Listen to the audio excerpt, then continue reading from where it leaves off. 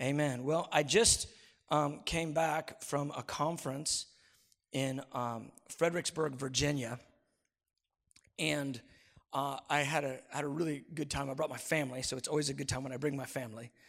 But there was probably about, we did 2 days of leadership meetings, and there was probably about 30 key leaders from the prayer and missions movement that were there at that gathering. And so we had a lot of dialogue in between sessions, and then an entire day of just engaging with one another, praying and discussing what we felt like the Lord has put on our heart for this coming year. And so I want to share out of that experience with you all tonight. I felt like the Lord was just impressing upon me, because as we were sharing, I realized that, so many pieces of what was shared were things God had put in my heart, and then other things I hadn't connected to or thought of, but it was really touching me and convicting my own heart. And so I wanted to share some of the things that were shared. You don't have to hold your breath because because none of them said that 2020 is a year of vision. Glory to God. I'm like, that's too easy. And when I see the 2020 vision thing, I go, okay, all right, low-hanging fruit, we'll accept it. I think he always wants to give us 2020 vision. It's called the spirit of revelation. But maybe it is a year of increased vision. I won't make fun of it. But nobody said that in that meeting. I felt so good about that. I was just personally happy. So we're in this meeting, and one of the leaders begins to speak, and he says this word, and when he says that word, I felt my own heart kind of ignite. And it's not a word that's going to make you happy per se, but it was a word that gripped me and convicted me. So I want to share out of that. And he said this, he says, I believe that this year the Lord is calling the church out of superficiality. Superficiality. And I know what that word means, I know what it means. It means shallow, really.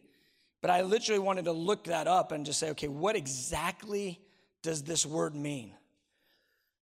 And this word superficiality, it has so many tentacles, but it means this: a lack of thoroughness, a lack of depth, and a lack of serious thought. Lack of thoroughness, a lack of depth, and a lack of serious thought. And as I was just sort of letting that roll over in my own heart, I was feeling strongly, this is a word from the Lord for me personally, but I really believe this is a word for the church, and it's a word for our body. Now, here's what I want to say. When we feel corrected by the Lord, that is a good sign. Everybody say that's good. It's good. We shouldn't have this sort of fear of correction. Now, I know that many of us have had bad experiences with humans who corrected us badly. I know that. But God doesn't correct us badly. God corrects us as a sign of his acceptance of you. You see what I'm saying? He corrects us because he loves us. The scripture's so super clear. So if you feel corrected by the Lord, that is a sign that he's saying, you're mine. And the scripture is clear that if we go without correction, that's a sign that we're illegitimate, that we're actually not the Lord's. And so when the Lord corrects us, I think last year, 2019, me personally, I think I got more corrected last year than any other year of my life. And it was the best year. It was so good because his correction isn't rejection. It's a testament of his love. And so that those sweet corrections of the Lord, they really moved my heart, and they actually drew me in to greater intimacy. And so when I say a thing like God wants to deliver us from superficiality, you could, not everybody, but you could simply go, oh no, ouch, here comes a spanking. And it's just not like that. with the Lord corrects us to draw us in to a greater depth of intimacy. And so for me, this word superficiality, this lack of thoroughness, lack of depth, lack of serious thought, man, something about that rung so true with me. And I remember years ago, a friend of mine, she said to me, I feel like I'm an inch deep and a mile wide. And I just thought, man, that's like that little shallow puddle, right? That little shallow puddle on the road. There's this, after it rains, a little bit of rain, and you get a little bit of wetness all over the road, but it really doesn't ultimately affect anything. It's just really, really shallow. I feel like, personally, the church is in this wrestle of superficiality. Now, you might say, well, wait a minute. Now, we're a praying community. We have 24/7 prayer. Are you saying that doesn't matter? Here's what I'm saying. I'm saying the Lord loves worship. He loves worship and prayer. But I'm also saying this, that if everybody is living at a 0.5 and you're a 1 and the scale is 1,000, your 0.5, it doesn't really matter because there's 1,000. Do you see what I'm saying? And what happens to us is, and praying people, this is so typical, they get a little bit of depth, they get a little bit of the spirit of revelation, a little bit of prophecy, and their 0.5 gets them a little bit sharper maybe than the average guy, and it really is prophetic because there's something on it, but their little 0.5, it's just 0.5 more. It's barely measured. You can barely see it on the scale, and they think, well, see, we're way ahead of them. And the 0.5 means nothing when the depth meter goes to 1,000. Do you see what I'm saying? It would be like, me and then Michael Jordan. Now, he can jump. Maybe not as much now as he used to be able to. Who do you want to say? Zion, right? That's the big new basketball player guy. Well, he's out with an injury. Who's a good jumper? Anthony Davis. Okay, you got me, and I can't jump. Okay, so I wasn't even going to lie. So I can't jump. But then you got Anthony Davis, and he really can jump. But the thing is, if we're measuring against one another and it's about a basketball hoop, well, it looks crazy. But if it's about jumping to the moon, it doesn't matter at all.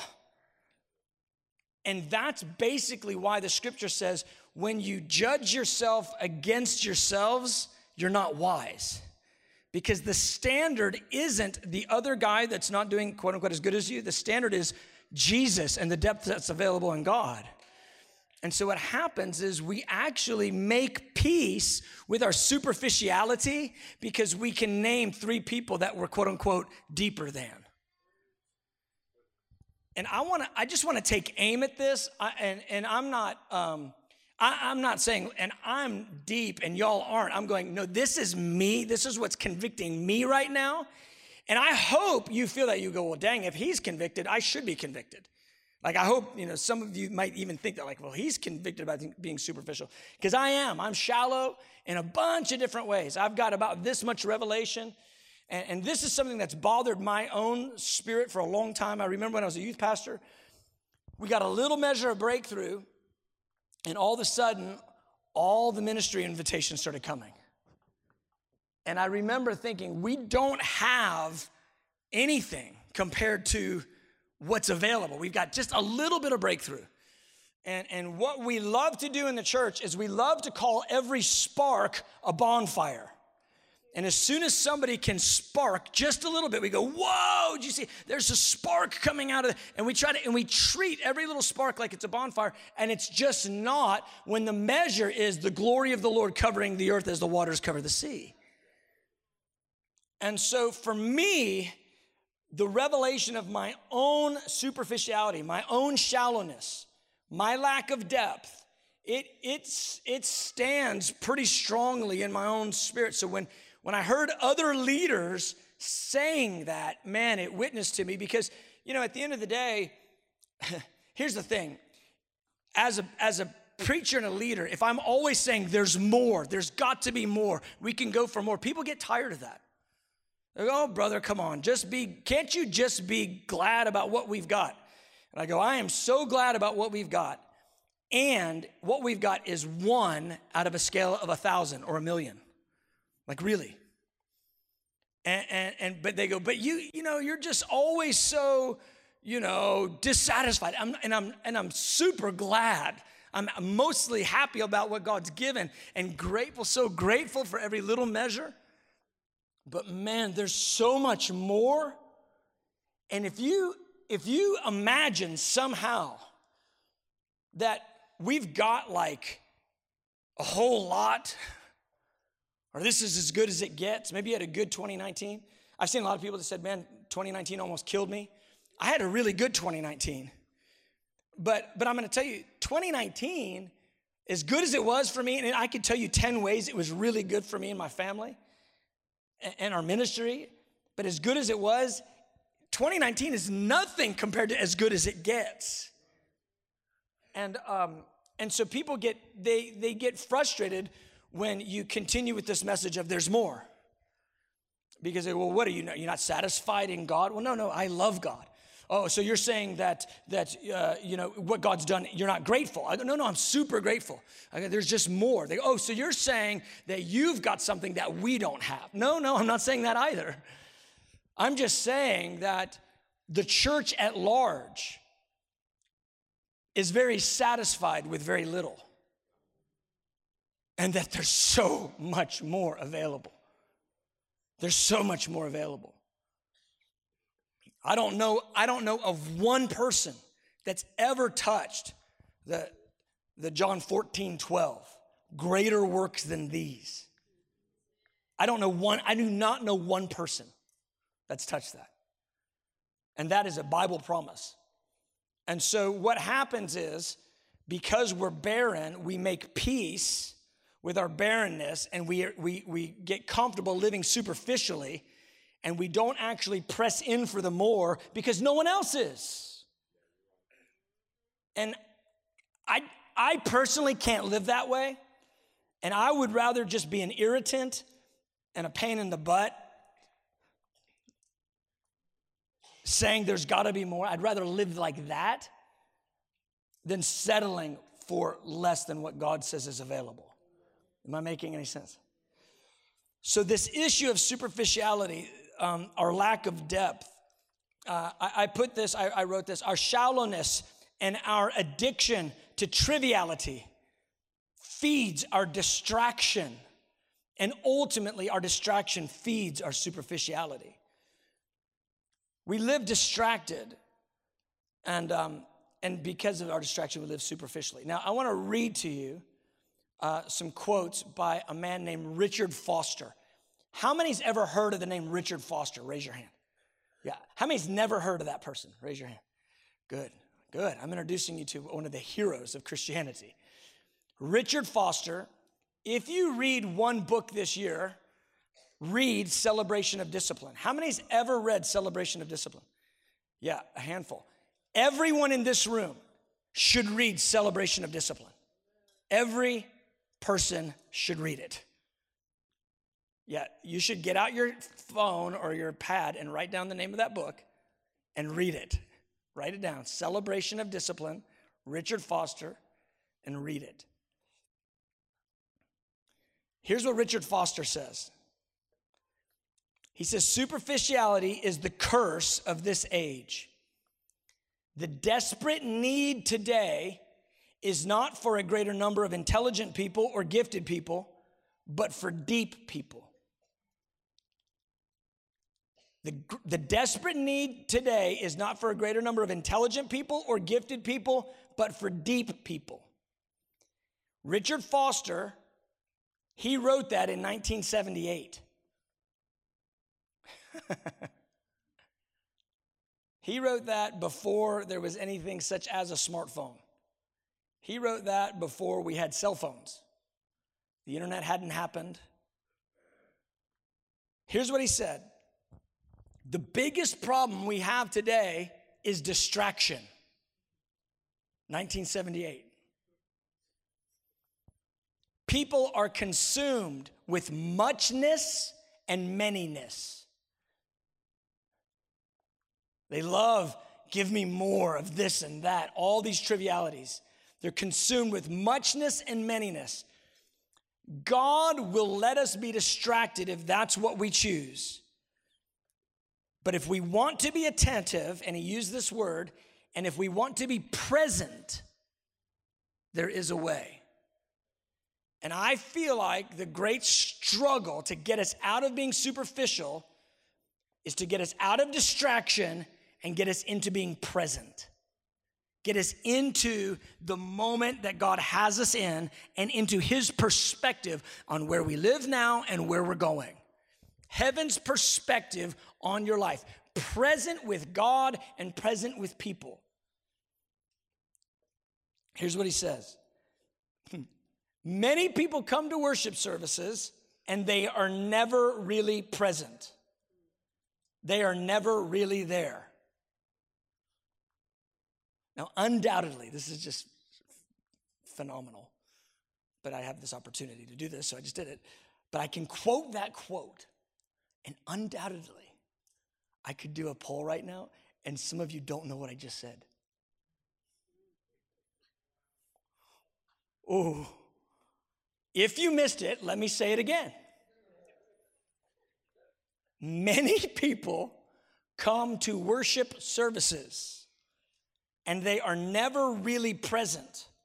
They are never really there. We need to learn to be present where we are. And one of the things that has to happen is a letting go of distraction. So this is what I think we have to deal with.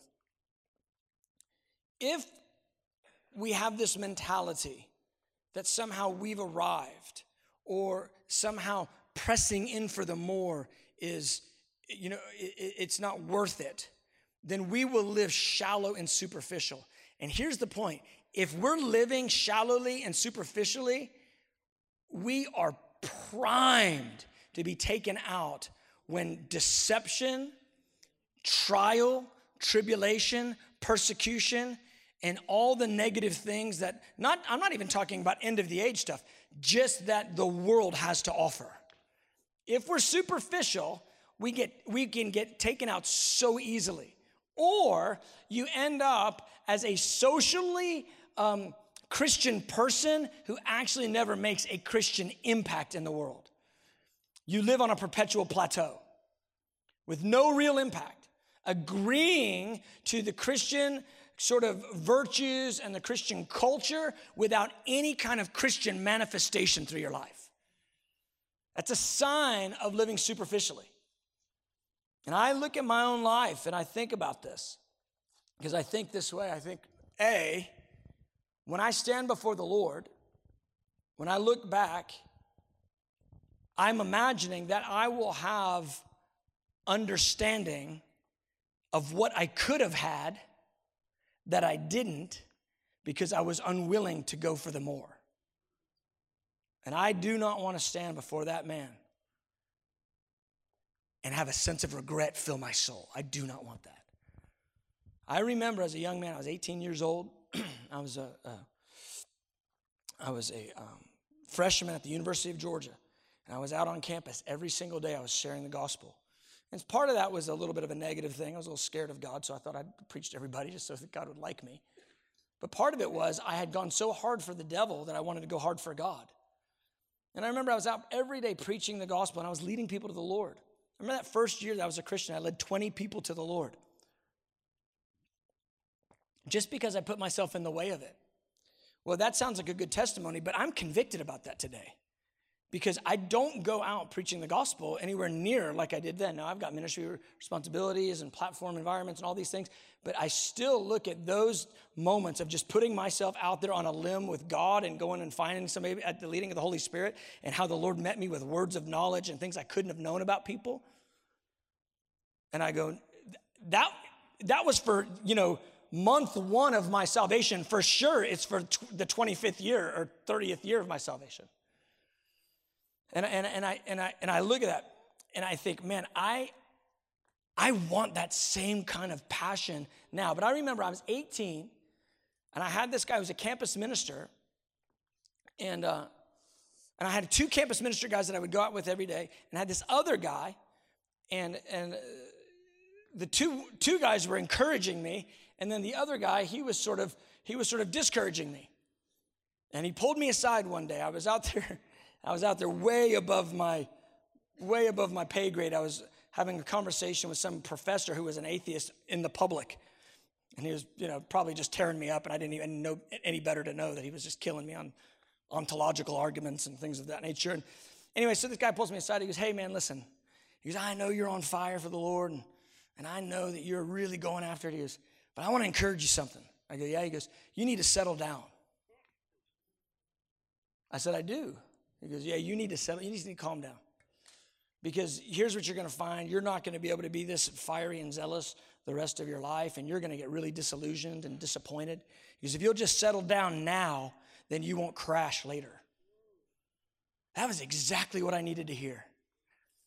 And it was because as soon as he said that, I thought to myself, I know that's wrong.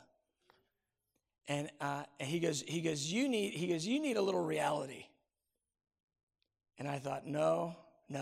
If reality is what you're saying, full of doubt and unbelief, and do nothing, non-breakthrough Christianity, I don't want any of it.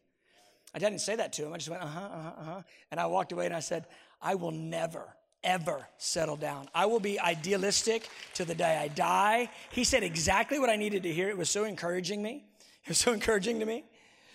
But I realized this, that the very thing that he believed as a full-time minister is the very thing that many in the church believe. You've bought into some of that. Well, you need to settle down. You just need to chill out. You can't live idealistically your whole life. What are you going to do? Just go around looking crazy to everybody? Settle down. You don't need to go and study. Really, you're going to just spend all that time studying the book of Revelation? Really? You're going to study Song of Solomon? Really? How's that pragmatic? How's that practical? I feel like I'm just having coffee with you right now and just talking for real. I've had ministers tell me, hey, you should consider being more pragmatic with your teaching, and then find out years later that same minister is on medication for depression and all sorts of,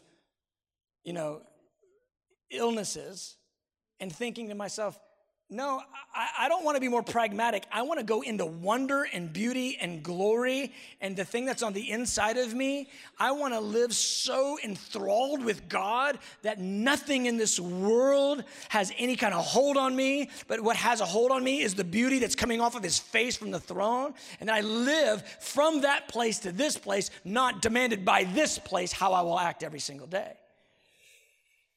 And there's just something about recognizing that there's so much more for us.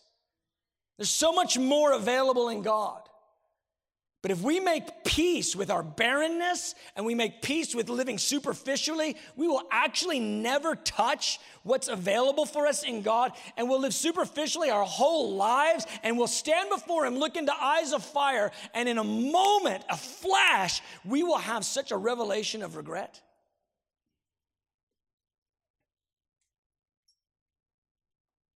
I don't want it. Not even a little bit. I want a depth that's real. She sang it tonight. I think Bethany sang it tonight. She said this phrase. It's a phrase we're familiar with, but it's one that should rest on our soul in a way that should trouble us. She said, I don't want a name that I'm alive, but I'm dead on the inside. If there is a banner scripture for what it looks like to be superficial, it's having a name that you're something that you're really just not. And here's the deception of it. Here's how Christians, what happens to Christians. They get to the place where they can quote 100 verses. They all know the same 100 verses-ish. They don't cuss anymore. They're not really going to cheat on their taxes. And most R-rated movies are out of bounds. And they think they've hit the pinnacle of Christian existence. And I'm thinking, man, if that's everything, if that's what I got ripped out of the jaws of hell for, and what God put his spirit on the inside of me for, is so that I don't cuss, and I don't cheat on my taxes, and people think I'm a nice guy, that's ridiculous. That's such a low vision. We need a vision that's authored by heaven for what the people of God are supposed to be. There is so much evidence in the scripture that we're to be a people that are fascinated with beauty and filled with glory, and that we live going from glory to glory to glory, manifesting the very glory of God that he's put on the inside of us in our salvation. There's so much evidence in the scripture that that's the kind of person we're supposed to be. And I look at the way that we live, and we live so dull compared to that. I don't want to live dull. I don't want you to live dull. I don't want you to know what the bridal paradigm is and what the father heart is, but still sit there and tremble in fear every time you turn around because there's a challenge, because you don't actually know the love of God. I don't want you to know Isaiah 53 and still have no revelation of how to get healing. Like, can we just be real about this stuff? What are those signs of superficiality? That we're shallow. That we don't have the depth that we think we have. And if you might be 0.5 deeper than the next guy, but who cares when the measure is 1,000,000 or 1,000? And I'm feeling gripped over it. 2 Beatitudes they've got my attention. And I want us to just deal with them. Jesus, 2 of the 8, 25% at least, he's dealing with this issue of hunger and superficiality and contending for the more. Matthew 5, verse 4, blessed are those who mourn, for they shall be comforted. He's talking about mourning over the sin of the land, mourning over our own condition, mourning over the truth of our lack and the fact that we don't have everything that is available. He's talking about mourning in a way that causes us and compels us to go for the more. And he says, if you'll mourn, you're blessed and you'll be comforted. The comfort of it is you'll be filled with God in the morning. And then verse 6, he says, blessed are those who hunger and thirst for righteousness, they shall be filled. And I'm looking at the Christian world right now. I mean, I'm just looking at the cross-section of American Christianity. I won't even take us beyond our borders. We're looking at the cross-section of American Christianity. And I'm just telling you, there are very few places that I can say that place right there, those people, they actually do Matthew 5:6. They actually hunger and thirst for righteousness. And it's what Jesus said would be a hallmark of those who lived by the values of his own kingdom. And so I'm staring at this. Blessed are those who mourn, they shall be comforted. Blessed are those who hunger and thirst for righteousness, they shall be filled. And I'm saying he's promised us to meet us if we will press in for the more. And beloved, I want to call you out of superficiality. I'm trying to shake my own soul right now, shake myself, pick myself up from the dust, shake myself by the nape of my own neck and say, I cannot live superficially. I will live pressing in. I will live this way. I will be crying out for revival and crying out for a greater spirit of revelation on my life. And you know what? I don't care if I don't actually attain it. I want to live this way, pressing in for what he's promised. Because I don't want to ever stand in that place of living with regret. I was on this platform, thousands of people in front of us. At this conference, Movement 2020 is the name of the conference. David Bradshaw shared this vision. We're going to take tents and do worship all across America. I was like, man, it's such a great vision. Showed a powerful video and partnering with the Send and IHOP Kansas City and all these things. And thousands of people are going to be worshiping in tents 24/7. They're going to be going all across the nation. They're going to end up in Kansas City in October. I thought it's so powerful. And they asked us to come up on the platform, and me and a few others to pray into it. Well, I never got to the mic. I was standing on the back of the stage. I was looking out, and the people were just cheering, so excited, and it hit me so squarely. Two points. One, if we really do, hundreds of tents of 24/7, it really is going to raise the water level toward revival. Like it really is. Like it really matters. God really loves that. His bride worshiping him sacrificially. It's not easy to go do a tent. I mean, they were talking about it, and all I could think for the first half an hour was, oh, that's so much work. Like that. I was just a little in the flesh, like, oh, that's so much work. Because I know what it takes to run 24/7 in a room that we already have everything provided for. I couldn't just like, okay, we're going to go buy a tent and we're going to rent a sound system and where are we getting the power and the water and there's not going to be any coffee in there, not even a Keurig. Oh God. And just feeling all the natural, dang, that's going to be hard. And they were talking about hundreds of cities, people doing it. And I thought, oh wow. But then after I got over my little flesh for a minute, then I thought, wow, that really does have the potential. Thousands of worshipers raising worship all over the nation, and everybody colliding at Kansas City. Like that really does have the potential to spark something. Like, and I like anything that adds another log to the fire. More prayer, I'm always in favor of it. And I was feeling, so I'm sitting there, and the people are just dancing and crying out. And I'm feeling like, it really could. You never know. You don't know which straw breaks the camel's back, but one of them does. You don't know which, chop causes the tree to fall, but one of them does. And so, and for me, revival isn't a cliche. I don't go, we're going to have revival, wow! And everybody goes, I don't know what that means, but yay! For me, revival is when the glory of God descends and takes over the society. And it's touching every sphere. I mean, it's touching the bank and the business place and the QT and the college and the high school and the church. And the entertainment sector is just getting rocked and spontaneous deliverances are happening in the big business building. And people don't have to do with the guy that just got delivered because glory hit their office. And that's happening all over the place. Traffic jams because people can't drive because glory has descended on 285. That's, when I'm picturing revival, I'm not picturing like a week of good meetings at our church.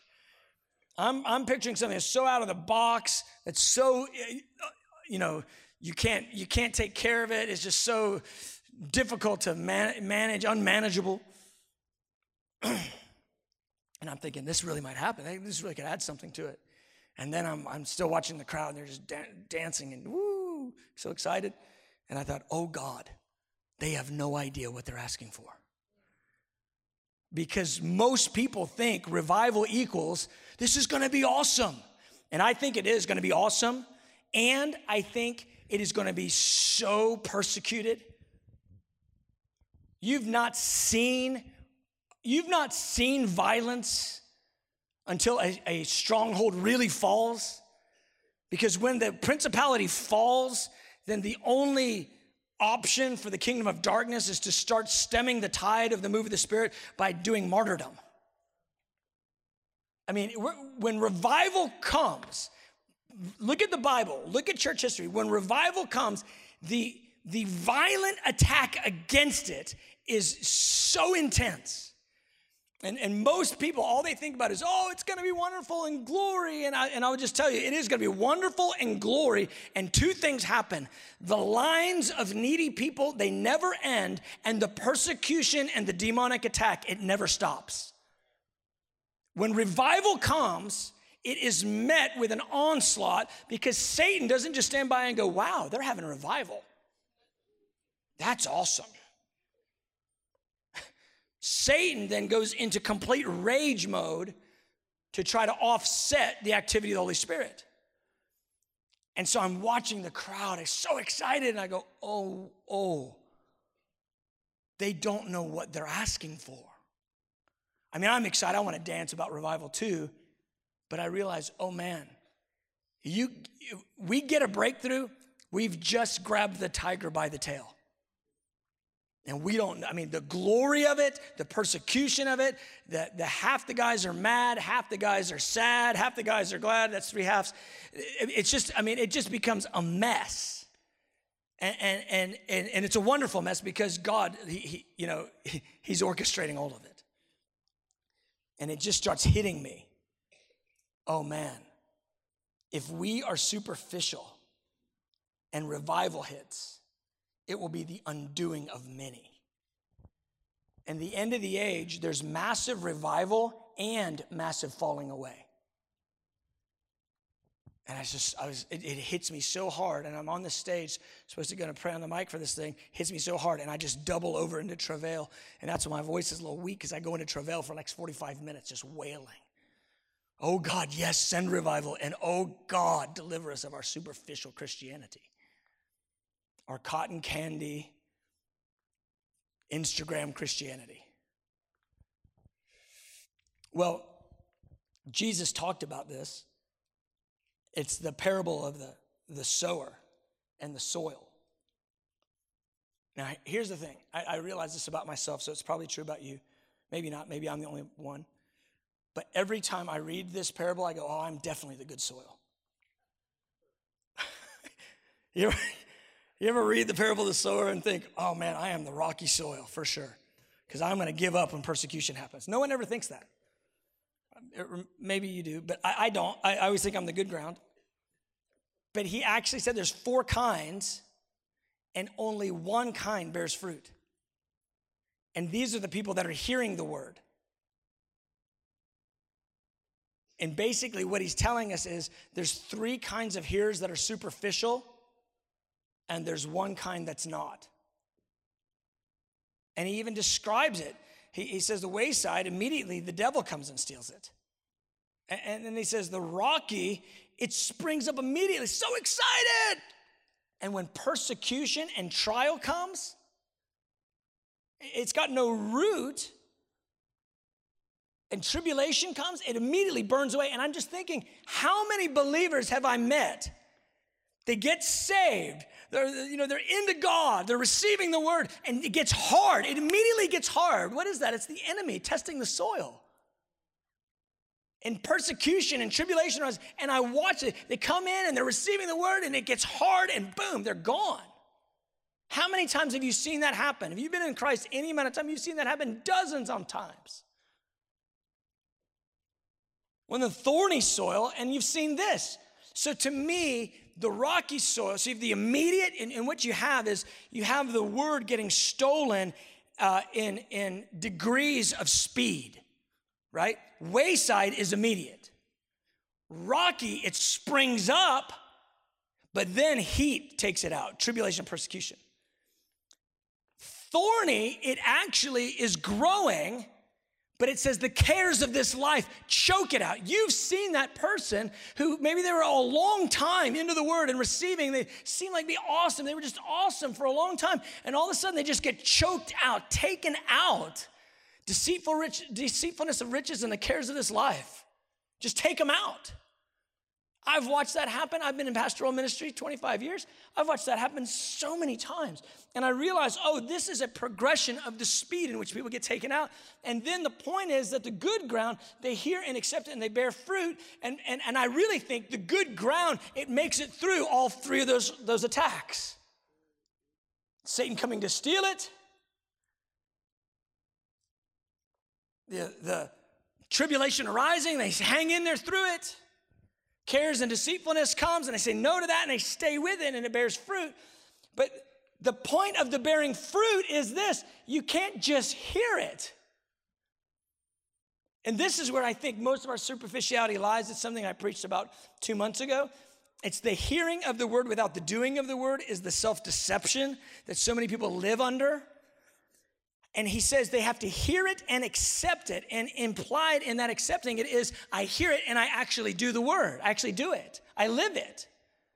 And living this thing out it's one of the critical points of depth. What creates depth is I'm going to lean into God. I'm going to go after his presence. I'm going to go into the word. And then I'm going to allow the word to go into me. And I am going to allow that word to dictate how I live every day of my life. And here's where I think it falls apart.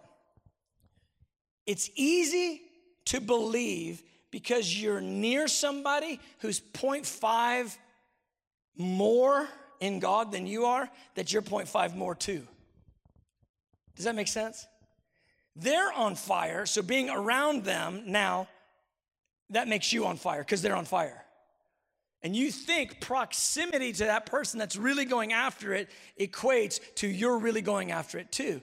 Or you're in a place where maybe we've got 24/7 prayer, so we're like the children of Israel of old. We go, see, we have the house of God. God goes, I will tear that thing down to get to your heart. And I'm just to this place where I'm saying, I don't want to live superficial, not one bit. I want depth in God. I want depth in the Spirit, depth in His presence, depth in the Word, depth in the reality of Christ in me. I want real love. I want real love flowing out of me. Sacrificial love that really lays my life down for others. I want real humility that does not think 1 inch more of myself than I ought. The real Christian stuff, I want that really in me and flowing out of me. Not just the picture or the name. And I feel like the church is about to get maybe tested, and I think we've been getting tested, but tested in this area of our superficiality. So I'll give this as I'm closing. Somebody must have moved the clock on me. It's already 7. Praise God. Areas, and all these different leaders brought up issues individually of one another, and it was after a while I realized they're all talking about superficiality in different areas. First was depth of intimacy and being at peace with our lack of hunger, being at peace with our lack of mourning, our lack of hunger for righteousness. If you're at peace with your lack of hunger, man, I want to call you out of that. I know there's 10 excuses you can make. Well, my life's busy. Well, I got this and that. If you're at peace with it, I want to call you out of that. I don't want to be at peace with that in my own soul. So that superficiality and intimacy with God. The next was superficiality in the Word. But the guy that brought this point up, he said it this way. And this is interesting because this guy that was talking in the group of 30, he's kind of known as the optimist, the upbeat, always got the positive word. The first words out of his mouth, I've never heard this guy say this stuff. First word out of his mouth, he goes, we are staring at a moral and theological crisis in our nation. And he doesn't come out of the group that uses crisis. Let me just say it that way. He doesn't come out of IHOP World, and we talk about crisis and judgment. He wouldn't talk about that. He goes, we are staring at a theological and moral crisis like I've never seen. He goes, I've never seen more believers falling away from Jesus than I'm seeing right now. I've never seen more marriages imploding, more people walking away from their faith. I've never seen it before. We have a lack of depth in the Word of God, and so we are departing Jesus. I was like, whoa. You know, when the optimist guy says it, that gets your attention. Well, then the next guy goes, well, I'm an evangelist. This is so interesting. He goes, I'm an evangelist. I stand in front of thousands of young people. He goes, and I just want to confess. He goes, over the last 5 years, because of the culture, the way things have gone in our culture, I have purposefully stayed away from many topics that are taboo in culture.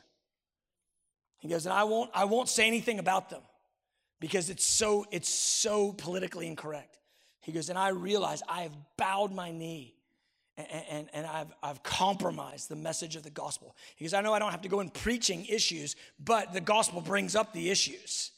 He goes, and I have to stand with Christ. And he goes, I don't have a depth in my boldness, in my witness. And I just saw a headline just over the weekend. One of our major denominations, did you see this one, Jeff?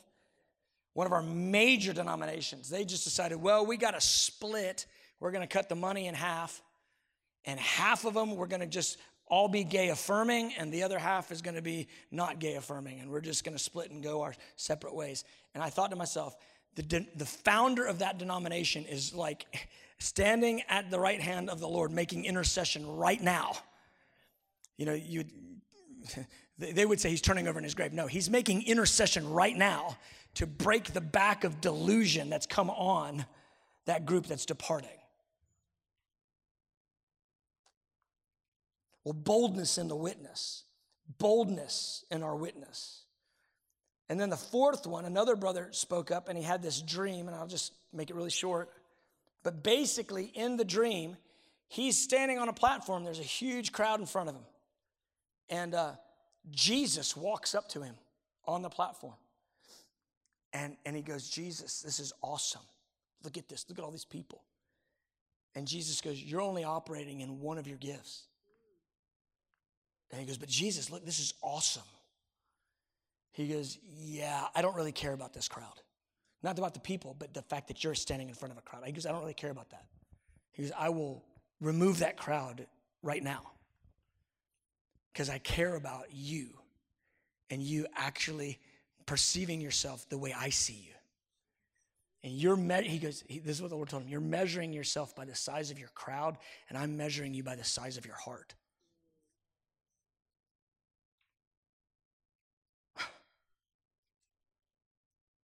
Superficial in how we perceive our ministries. Jesus in the book of Revelation tells basically all of them but one, I will shut your church down. Do you think he really cares about our ministries? No, he cares about his glory. He doesn't care about our ministries.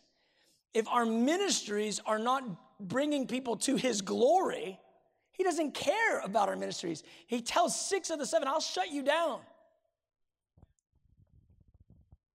Just think about that for a minute. And this is like, for me as a shepherd, I know I'm emoting a little bit, but I'm sort of ranting, but just catch the spirit of this. As a shepherd, I just think, man, what am I reproducing in people? Am I reproducing in people a lifestyle that says, I want to live for the glory of God no matter what, and they actually do it? Or am I reproducing in people who are familiar with a language or a culture but don't actually live it? And there's deep concern in my own soul when I look at my own life and I see my own trivialities and my own superficiality, and I go, man, I'm probably not reproducing anything deeper than me. So I feel, oh man, the heat of God's correction on my own soul. So how we look at ourselves, how we measure ourselves, the size of our ministry, and what Jesus actually cares about. I believe God's exposing that. He's going to expose that this year. And then lastly, what came up was this superficiality in relationships. And one of the brothers, he just said it so cleanly. He said, don't you think if we're going to go deep in God, we have to pop open the hood of our hearts with one another so that we can actually do this thing together, support one another, and learn to love all the way into depth in God? And man, when he said that, you could just feel kind of the room just get really uncomfortable. Because I would just say, historically, House of Prayer culture is kind of like making relationships in a library. It's just not very interconnected. And that's something the Lord really corrected us on last year, which is really sweet, but I think we've got to even take it another level. First commandment, we love God with all of our heart, mind, soul, and strength. And the second is like it, we love our neighbor as ourselves. And here, let me just say this. The deeper you go in God doesn't equal the weirder and the more set aside you are. If you're going deeper in God, you're going to go deeper in love. You see what I'm saying?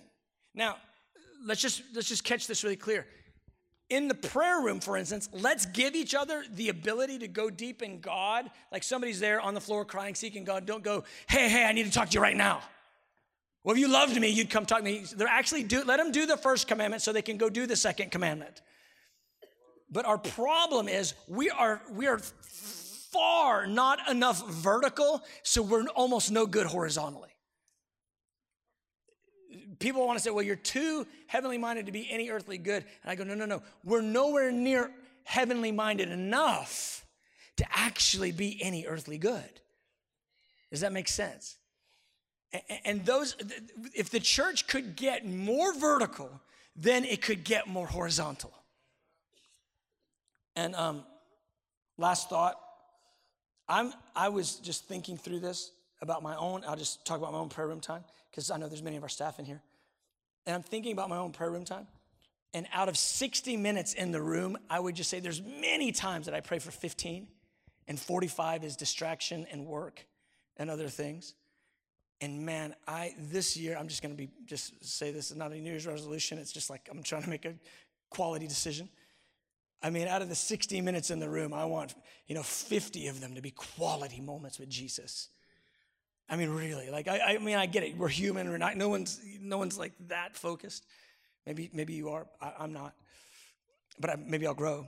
But my point is, I really want the majority of the time that I'm in that room, I want to be staring at that man, talking to him, looking into his word, and allowing him to put a root in me that's deep, so I don't live superficially as a leader, and I don't lead people into superficial non-breakthrough Christianity.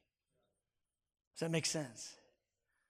So we're getting ready to go into a 3-day fast, and I want to encourage all of us to take these next 3 days, set them aside, make them holy to the Lord. And don't just do it this time. Let's make this time for our spiritual family, let's make it real, like an actual holy convocation.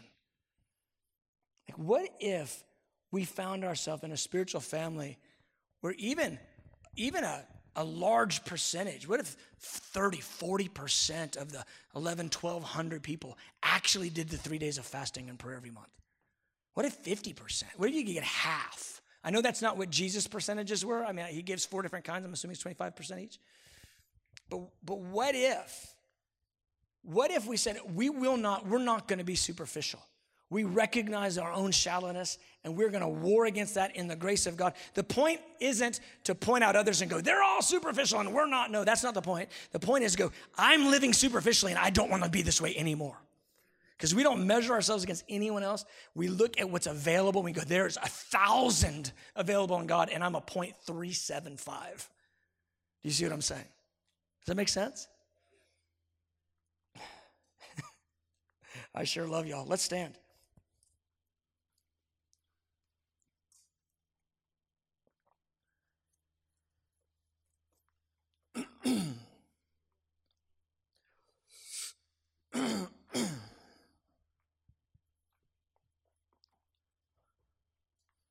I'm looking at the amount of time I spend, my screen time.